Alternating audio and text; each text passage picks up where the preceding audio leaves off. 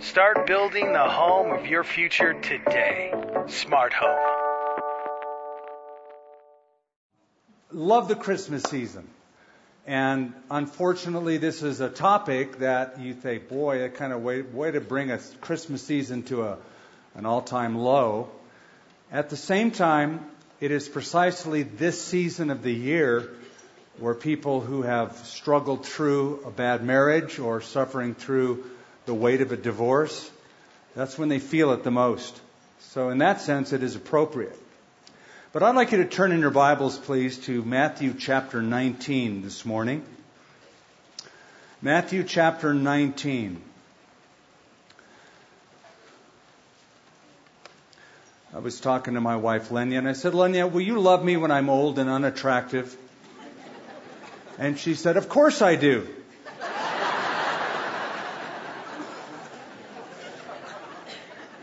Well, that's a good thing. When I was in college in 1975, Paul Simon released a song that became an instant hit. I bet many of you know that song. Some of the lyrics are, "The problem is all inside your head," she said to me. "The answer is easy if you take it logically. I'd like to help you with your struggle to be free. There must be 50 ways to leave your lover. You just slip out the back, Jack. Make a new plan, Stan. Don't need to be coy, Roy. Just get yourself free." You know the song.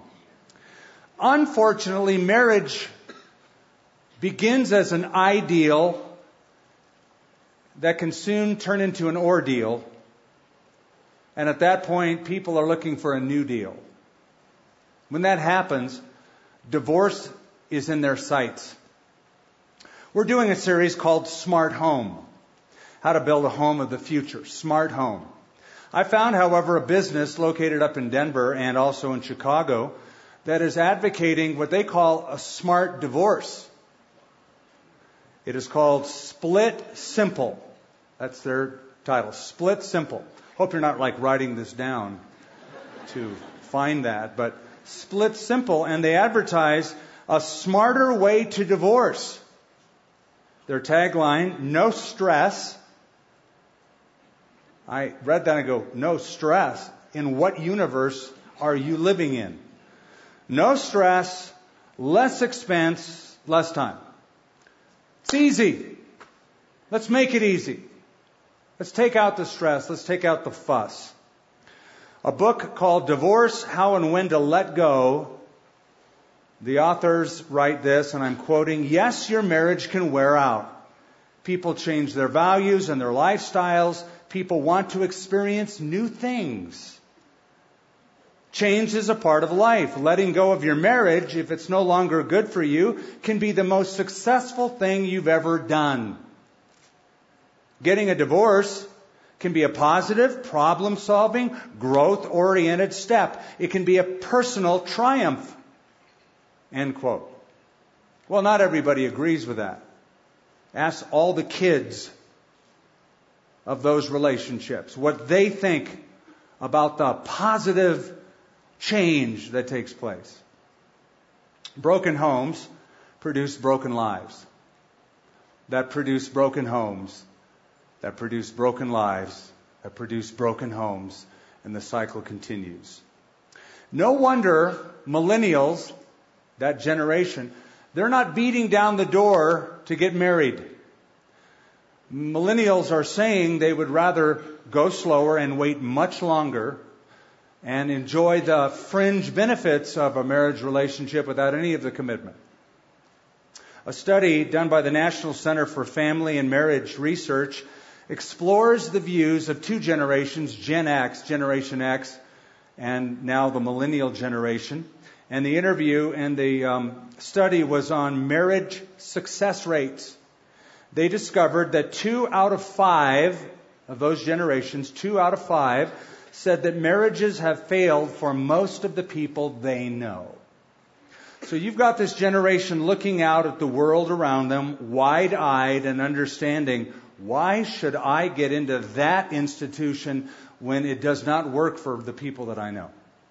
Well, the subject that I'm dealing with today is one that I treat carefully, and I'm sensitive to the fact that many people here have gone through or are going through a divorce. I also understand that it is that very painful experience that awakened your need for Christ and brought you to Him, for which we are grateful. And though I tread carefully and prayerfully, I also tread unapologetically, because I have seen the devastation in countless of lives for many, many years. And I'm comforted by the fact that in our text of Scripture, Jesus was asked the question about divorce, and He did not skirt the issue at all. He didn't marginalize it. He didn't push it away. He honestly confronted popular theories, the popular theories of His day and age, with biblical truth. So Matthew chapter 19 is that conversation. And it's pretty straightforward. It's a question between religious leaders and Jesus Himself. Jesus is gaining popularity. The religious leaders don't like that. So they come with a strategic question in order to trap Him. And it's a question about marriage, knowing that it's a volatile issue. So they ask a question. He gives a direct answer. They don't like His answer. They give a rebuttal. Jesus gives what they would call in legal parlance a sur-rebuttal, a rebuttal to the rebuttal, and brings it to a close. All of that in 9 verses. Verse 1, Matthew 19, it came to pass when Jesus had finished these sayings that He departed from Galilee and came to the region of Judea beyond the Jordan.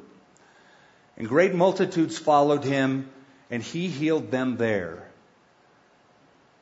The Pharisees also came to Him, testing Him, and saying to Him, is it lawful for a man to divorce his wife for just any reason?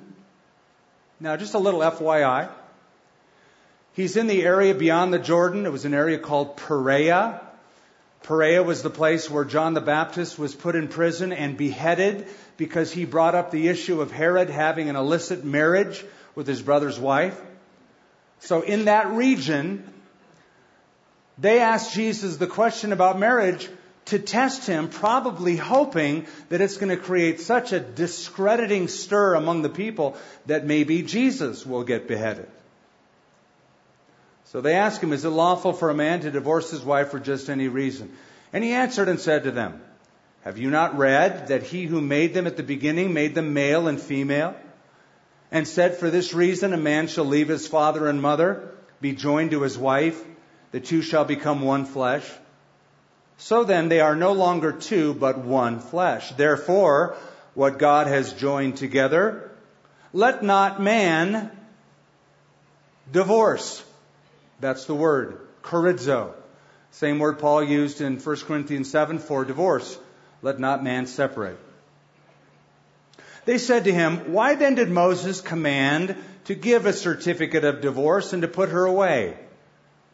He said to them, Moses, because of the hardness of your hearts, permitted you to divorce your wives, but from the beginning it was not so.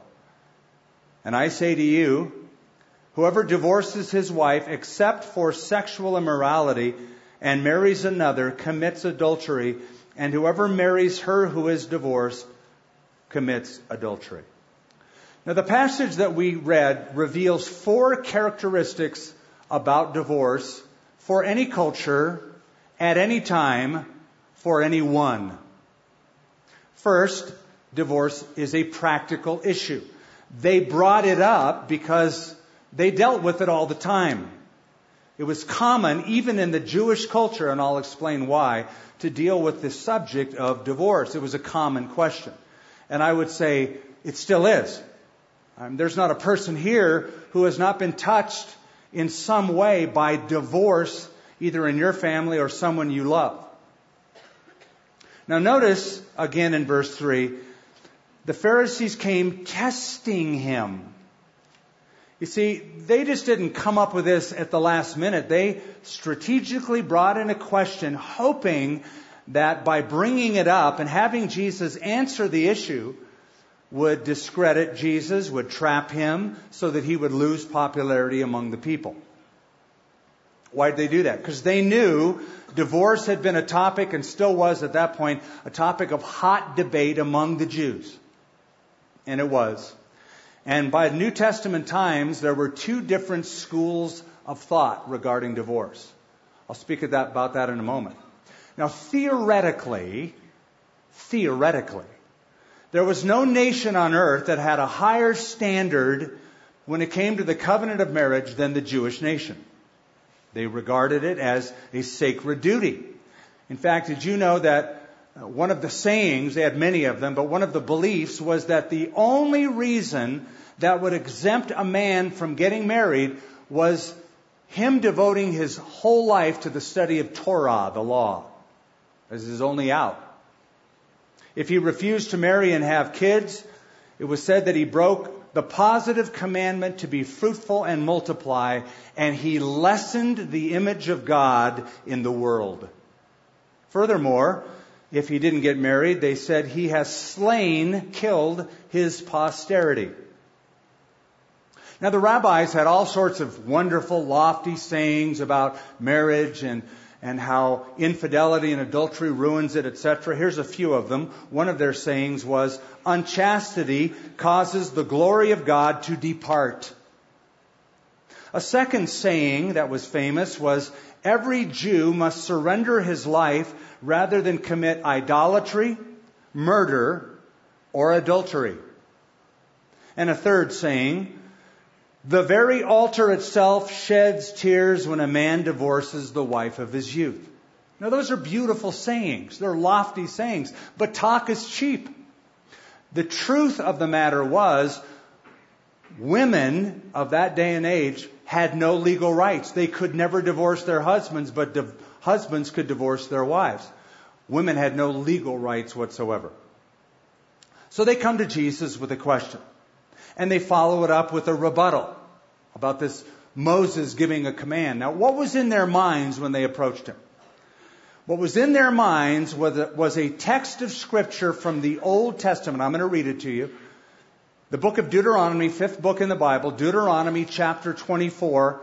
It's the only passage in the Old Testament that even speaks about a divorce procedure. Deuteronomy 24 reads this.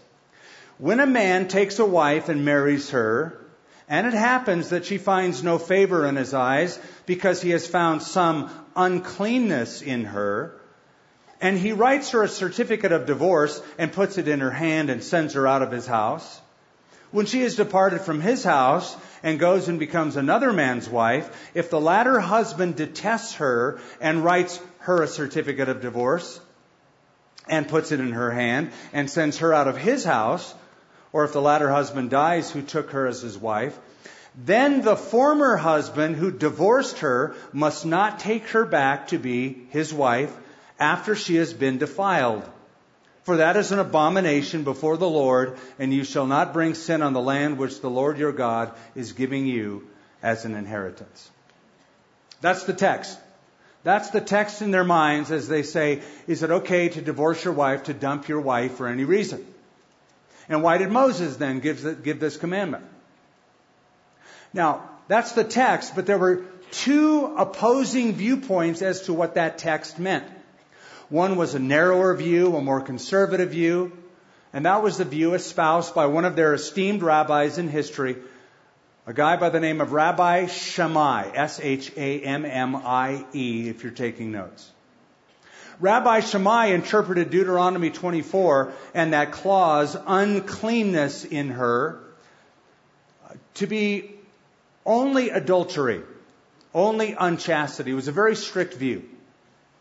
There was another rabbi, however, who had a different idea of the meaning of that text. And he was a more recent rabbi. He was just about a century, even less than a century before the time of Christ. His name was Rabbi Hillel, Hillel. Rabbi Hillel had a liberal view of the meaning of that text. He believed and defined uncleanness in the widest possible way. If a wife put too much salt in her husband's food, that was uncleanness. Now, I'm not making this up. He actually said that. So, if she burns his bagels, doesn't prepare his meal right, that's an uncleanness, and it's up for divorce. If she is a quarrelsome wife, that's an uncleanness. If she went in public with her head uncovered, if she spoke to men in the streets, if she spun around in public so that people could see her knees, if she spoke disrespectfully of her husband's parents, wow. All grounds for divorce. That was the liberal view. Now, to make matters worse, another rabbi came much later named Rabbi Akiba, even after the time of Christ, who widened it even further and said, if there's a husband who finds another girl more attractive than his wife, he can divorce his wife to marry her. Now, I have a question for you. Given those two interpretations, which was the most popular among men? Not the first one, not the narrow one, not the conservative one, the liberal one. Because sinners always go to the lowest level.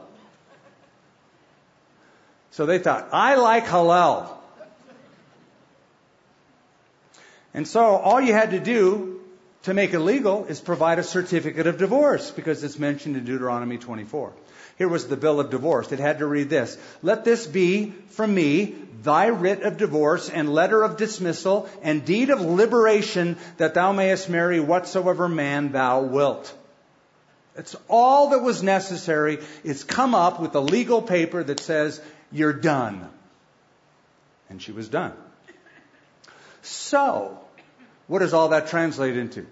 Into simply this: by the time of Jesus, there was rampant, no-fault divorce taking place.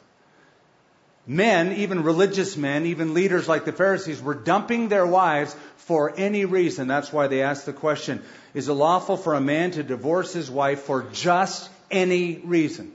They knew the controversy. They were trying to trap him. Now, I agree with whoever wrote this. There are two processes that ought never to be entered into prematurely: embalming and divorce. But they were entering into divorce at the drop of a hat. So it was a practical issue they brought up. Now Jesus gives his answer. And this gives us the second characteristic of divorce. Divorce is a biblical issue. And Jesus takes it back to the Bible. Takes it out of the culture and back to the Bible. Back to the beginning, in fact. Verse 4. And he answered and said to them, have you not read? I love Jesus. I love this. There's sarcasm in those words. He knows he's addressing Bible scholars, guys who read their Bibles and teach and memorize Scripture. So he goes, well, in all your reading, have you never read that he who made them at the beginning made them male and female, and said, for this reason, a man shall leave his father and mother and be joined to his wife, and the two shall become one flesh. So then, they are no longer two, but one flesh. How do you divide one? Therefore, what God has joined together, let not man chorizo, divorce, separate. Now, first of all, notice Jesus does not give them a direct answer. They ask him a question, he answers it with a question. They ask a question about Deuteronomy 24. He, in his question, brings them back to Genesis chapter 1, verse 27, and Genesis 2, verse 24. Takes them all the way back to the very beginning, before Moses was ever born and God spoke on the issue. Now here's what I love. One of the things I love. I love so many things about this. Jesus gives to us a good model of Bible study. Have you never read? Jesus expects you to read your Bible and to know what he says on a number of issues. This question could be asked of many Christians. Have you never read? I was speaking to a young man this week about some issues and prayed with him and had just a little good time of just kind of sharing and counseling out in public. And after I did, he said, Skip, I was told to go to another church because Calvary is too advanced. Because you're always giving Bible studies all the time. You meet and you have Bible studies. And so, I heard that guy. I didn't know quite how to take that. But I said, let me ask you a simple question. How can you ever obey God if you don't know what God said? How are you ever going to know what God wants if you never read what God wants? You have no knowledge of it. How are you ever going to do it? So the reason we teach and emphasize Bible exposition is this is our response to the biblical illiteracy of our culture, and I would even say Christian culture. Too many Christians are biblically illiterate. Have you not read? It's there for the reading. Well, the Pharisees want to talk about divorce, but Jesus takes them back before divorce to marriage, to the beginning, when God first established marriage. Before you can understand divorce, you have to understand marriage. Before you can understand anything, you have to understand why that anything was designed to exist. So if you're going to understand divorce, you have to understand marriage. If you're going to understand marriage, you have to understand what it was originally designed to do and be. Make sense? So Jesus gives to us, in a nutshell, what it's designed to do and be. Number one, marriage was God's idea. It didn't come from some brilliant sociologist or some cultural innovation over time. It came from heaven. God made them. God did this. Number two, marriage is between a man and a woman. Notice how Jesus parses his words. Have you not read that he who made them at the beginning made them male and female? And in the original language, male and female are in the emphatic form. One of the most damaging things done today is to blur the lines between male and female. I understand we live in a free society, a democratic society, and that all people should be given basic human rights, heterosexual, homosexual, transgender. I believe that and I affirm that. However, we must take a stand for God ordained the historical definition of marriage between one man and one woman. That's how God made them. One man, one woman. So you Pharisees can talk to me about divorce, but let me take you back to the beginning, and this is what God said. He made them one man, and He made Adam and Eve. There were no spares. He didn't make Adam and 3 women, and if Eve didn't work out, He had a couple more to go. He had no options. He made them one and one. So marriage is God's idea. Marriage is between a man and a woman. The third thing Jesus affirms about marriage is that it was God's plan to create oneness with marriage. He quotes Genesis. For this reason, a man shall leave his father and mother, be joined to his wife, the King James word, cleave to his wife, and the two shall become one flesh. That's the process we spoke about weeks ago. Leaving, cleaving, weaving. Leave mom and dad, establish a new relationship. Cleave means to be glued. I've had people say, I feel stuck. Good. You are. I'm hoping it's the good kind of stuck, not the bad kind of stuck. But that's the concept of the word. You are glued. You are stuck together. And the two shall become one flesh. So if you take 2 and make 1, how do you divide 1? You can't cut 1 in half and have 2. You have a half. So that's God's arithmetic. 1 plus 1 equals 1. So marriage is a romance novel in which both the hero and the heroine die in the first chapter, and a new person is created. That person is one flesh. The two shall become one. Jesus then goes on to say that there's a fourth component of God's original design. Marriage was designed to be permanent.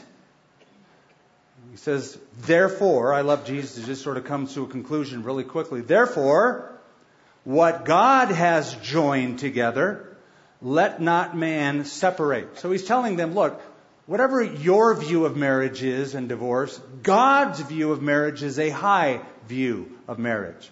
That it to be a permanent, lifelong commitment. Divorce was not in God's original blueprint in Genesis, even though He permits it in limited circumstances. We'll talk about that in a moment. So get the idea. The Pharisees see Jesus. They come to him with one verse in mind, one little concept in mind, negating all the other verses of Scripture. One verse in mind. By the way, this is classic proof texting. They just want to just force their interpretation. Jesus goes back to the beginning to show God's intention of one flesh. And if they're one flesh, how do you break that up? That's his point. How do you separate what is one? So therefore, for a guy to say, I'm going to dump my wife because we're going through some problems, that's like a guy saying, I'm going to cut off my leg because I found a splinter in it. There are other ways to deal with it than an amputation. Takes us to a third characteristic of divorce. It's not just a practical issue and a biblical issue. It is also a controversial issue. Look at verse 7. They're not done. They said to him, why then, you can see their feathers are ruffled, why then did Moses command to give a certificate of divorce and to put her away? Can you spot the misconception in their question? Can you hear it? Well, let me ask you, did God ever, through Moses or anyone else, ever command anyone to divorce? Ever? Was there ever a command in the Bible where God said, I command you, divorce your wife? Never. Ain't one. But they asked him the question, why did Moses command for that to happen? Now, that's their proof texting. That's their scripture twisting. They have made a divine concession into a divine command, which it was never intended to be. By the way, that's the definition of divorce, a biblical definition. Divorce is a divine concession to human weakness. A divine concession to human weakness. Never a command. God invented marriage. Man invented divorce. And in certain cases, God will concede or permit a divorce to take place. Now, the question is still sort of hanging in the air. They're thinking Deuteronomy 24 in mind. So what does Deuteronomy 24 mean? You got these two definitions, the narrow view and the wide view, Shammai and Hillel. So what does it mean? First of all, understand how God feels about divorce. We know how he feels about marriage, but God feels something about divorce. And you know probably the passage in Malachi chapter 2, where it says, the Lord God of Israel hates divorce. He does not hate divorced people. He loves divorced people. But he hates divorce. So because of that, you're never going to find any scripture anywhere that says, if you don't like your wife or husband, dump them. Unload the turkey. You'll never find that.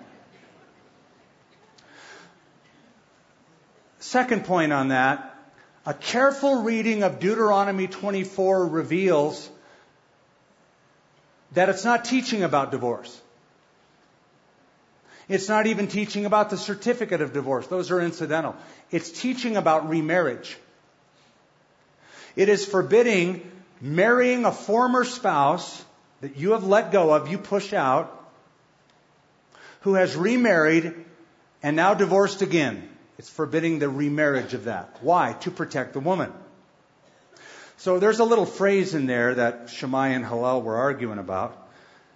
When a man takes a wife, Deuteronomy 24:1, it happens that she finds no favor in his eyes because he has found some uncleanness in her. And so the question is, what does that refer to? Something improper, something impure, but what? Well, let me suggest it cannot refer to adultery. You know why? You know what the punishment for adultery was, not divorce. Death in the Old Testament, stoning to death. So whatever the uncleanness was, it must have been some infraction that falls short of actual adultery, some impurity, some promiscuity perhaps. We're not told what it is. Whatever the uncleanness was, it did not warrant a divorce. How do I know that? In verse 4 of that text, Deuteronomy 24:4, it says, then her former husband, husband number one, who's divorced her, now she's on two and divorced from him, and he thinks, I want to take her back. Must not take her back to be his wife after she has been defiled, for that is an abomination before the Lord. Now, how'd she get defiled? By her first husband divorcing her, pushing her out for any reason. for some reason short of unchastity. And then she subsequently got married again. That brought the adultery to the relationship. It was the first husband's fault. So the text is not advocating divorce. It's protecting the woman from the first husband. Listen, in that day and age, it was a man's world. As I said, women had no rights. And this was a law given by God to protect a woman. So in the controversy they bring to Jesus about divorce, as Jewish scholars, they're neglecting the one thing God wants to protect, and that is that woman. One rabbi, a recent rabbi, a contemporary rabbi, believes that divorce can actually be worse than death. He said, in death, the big difference is death has closure. Divorce is never over. So, it's a practical issue, a biblical issue, a controversial issue. Don't have to tell you that. The fourth and final, divorce is a moral issue. It's a moral issue. Verse 8, Jesus now is rebutting their rebuttal. He answers them. He says this, Moses, because of the hardness of your hearts, permitted. Notice the difference. Moses commanded. No. Because of the hardness of your heart, Moses permitted you to divorce your wives. But from the beginning, it was not so. And I say to you that whoever divorces his wife, notice these are red letters, these are Jesus' words. I say to you, whoever divorces his wife, except for sexual immorality, and marries another, commits adultery. And whoever marries her who is divorced commits adultery. Now, as silent as it is right now in this room, and I think people are going, whoa, that's heavy. I'm guessing that the response in the crowd that day, when Jesus spoke those words, was, whoa, this is heavy. You know why I know that? Verse 10. His disciples said to him, if such is the case of the man with his wife, it's better not to marry. They got it. They understood, wow, that is the biblical standard from the beginning, and that hasn't changed. Now, Jesus here gives the right interpretation. He gives it to them. He unfolds Genesis and Deuteronomy and says, this is the meaning of it. And he says, it's because of the hardness of your hearts. Divorce always includes a hardening of the heart. Always. Whether you're the victim and you've been abused and somebody's cheated on you and you feel the horror of that, and you harden your heart against repairing anything, understandable or not, that's what happens. Or somebody says, I'm just going to divorce my wife. I don't love her anymore. I found somebody prettier, more exciting. He hardens his heart. Whichever, it always involves a hardening of the heart. A friend of mine that I knew who's now in heaven, Terence Kelshaw, said, divorce tells us the truth about man. It tells us nothing about marriage. Now here's the core of Jesus' teaching in these two verses. It's called the exception clause. Have you heard that before?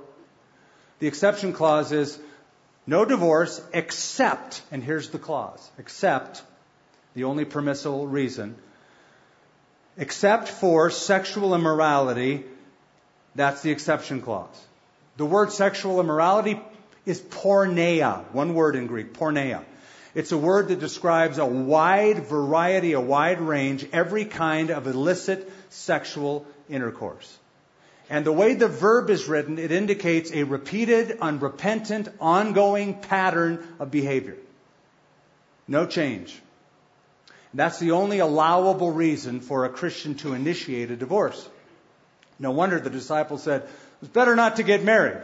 To which Jesus will respond, and we've already covered that. Well, since you brought that up, that can be a gift from God as well, to remain single, right? Now I'm going to read to you another passage that's a parallel to this. Same book, Sermon on the Mount. Everybody loves the Sermon on the Mount. I meet unbelievers who say, I love the Sermon on the Mount. And I always get mystified by this. You do? Yeah, I live by the Sermon on the Mount. Oh, really? Wow, I need your autograph because you're the first one I've ever met. In the Sermon on the Mount, Jesus said, and there were Pharisees and common people, he said, you have heard that it has been said by those of old, you shall not commit adultery, but I say to you, if you lust after another woman in your heart, you've committed adultery in your heart. And then he said this, Matthew 5, furthermore, it has been said, whoever divorces his wife, let him give her a certificate of divorce. Deuteronomy 24. But I say to you, whoever divorces his wife for any reason except sexual immorality causes her to commit adultery. And whoever marries a woman who is divorced commits adultery. So here's how he approaches it.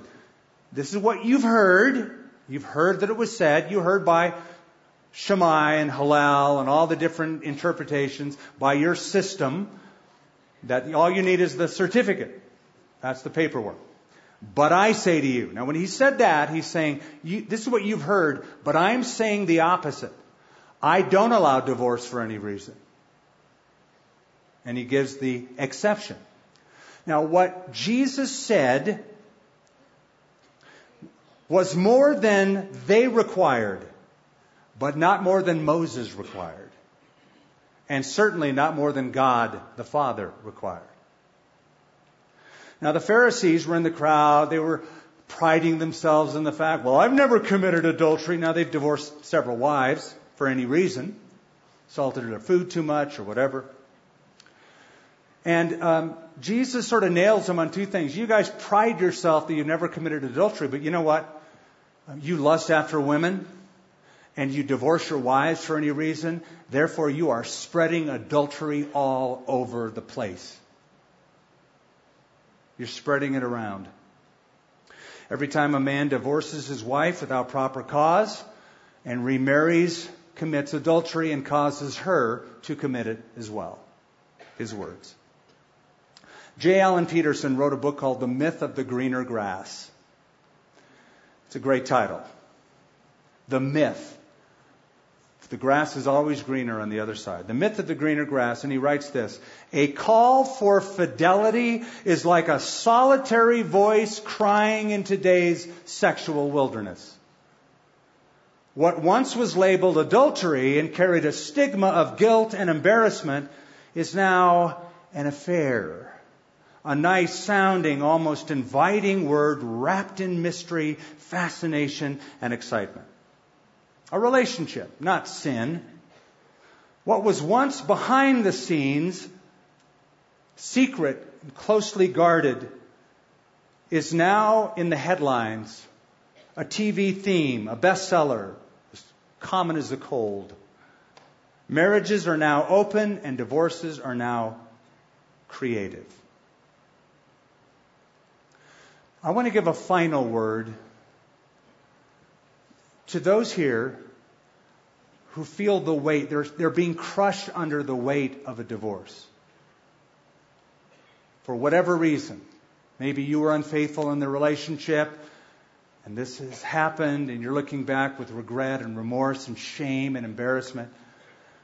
Others of you are going through one right now. You didn't cause it. It was caused by your spouse. I want you to know something. God understands.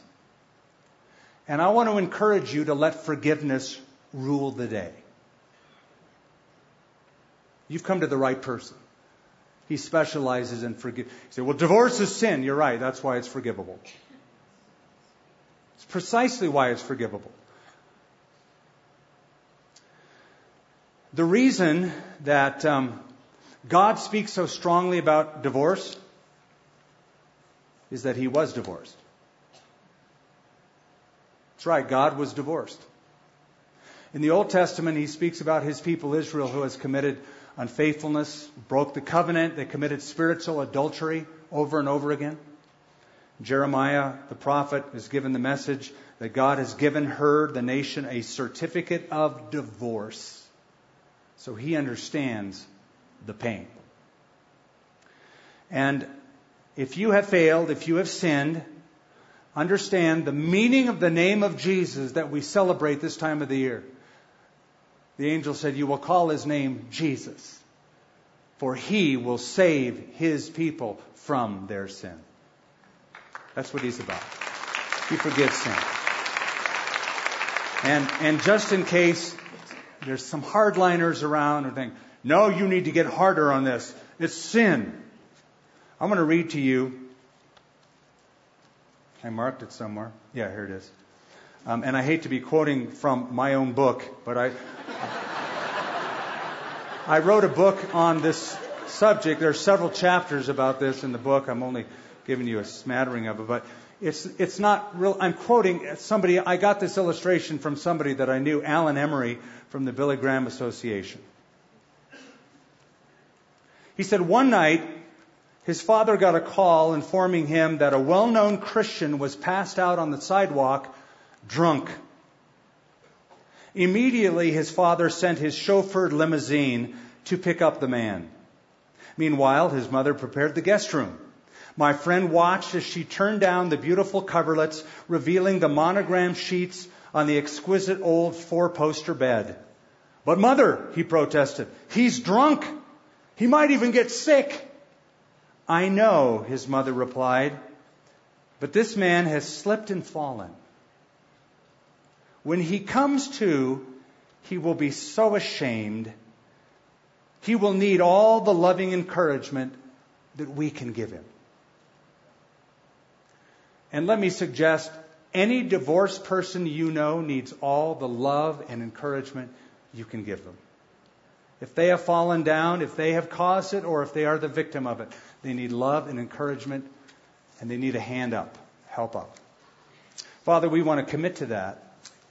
And as we close and we consider a very heavy topic, that Jesus was not in any way willing to skirt, dealt with it head on, very honestly and openly, giving God's original standard, setting the record straight. Thank you for that clarity in your word.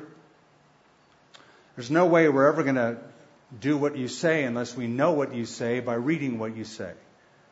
And so, Father, we have applied ourselves to that today, and I pray you'd give us grace in our own marriages. And I pray also, Father, for those who have fallen and they need our encouragement, our love, our help, our smiles, our counsel, our prayers. That's the body of Christ. Help us be that. In Jesus' name we pray. Amen. We hope you enjoyed this message from Skip Heitzig of Calvary Church. How will you put the truths that you learned into action in your life? Let us know. Email us at mystory@calvarynm.church. And just a reminder, you can support this ministry with a financial gift at calvarynm.church/give. Thank you for joining us for this teaching from Calvary Church.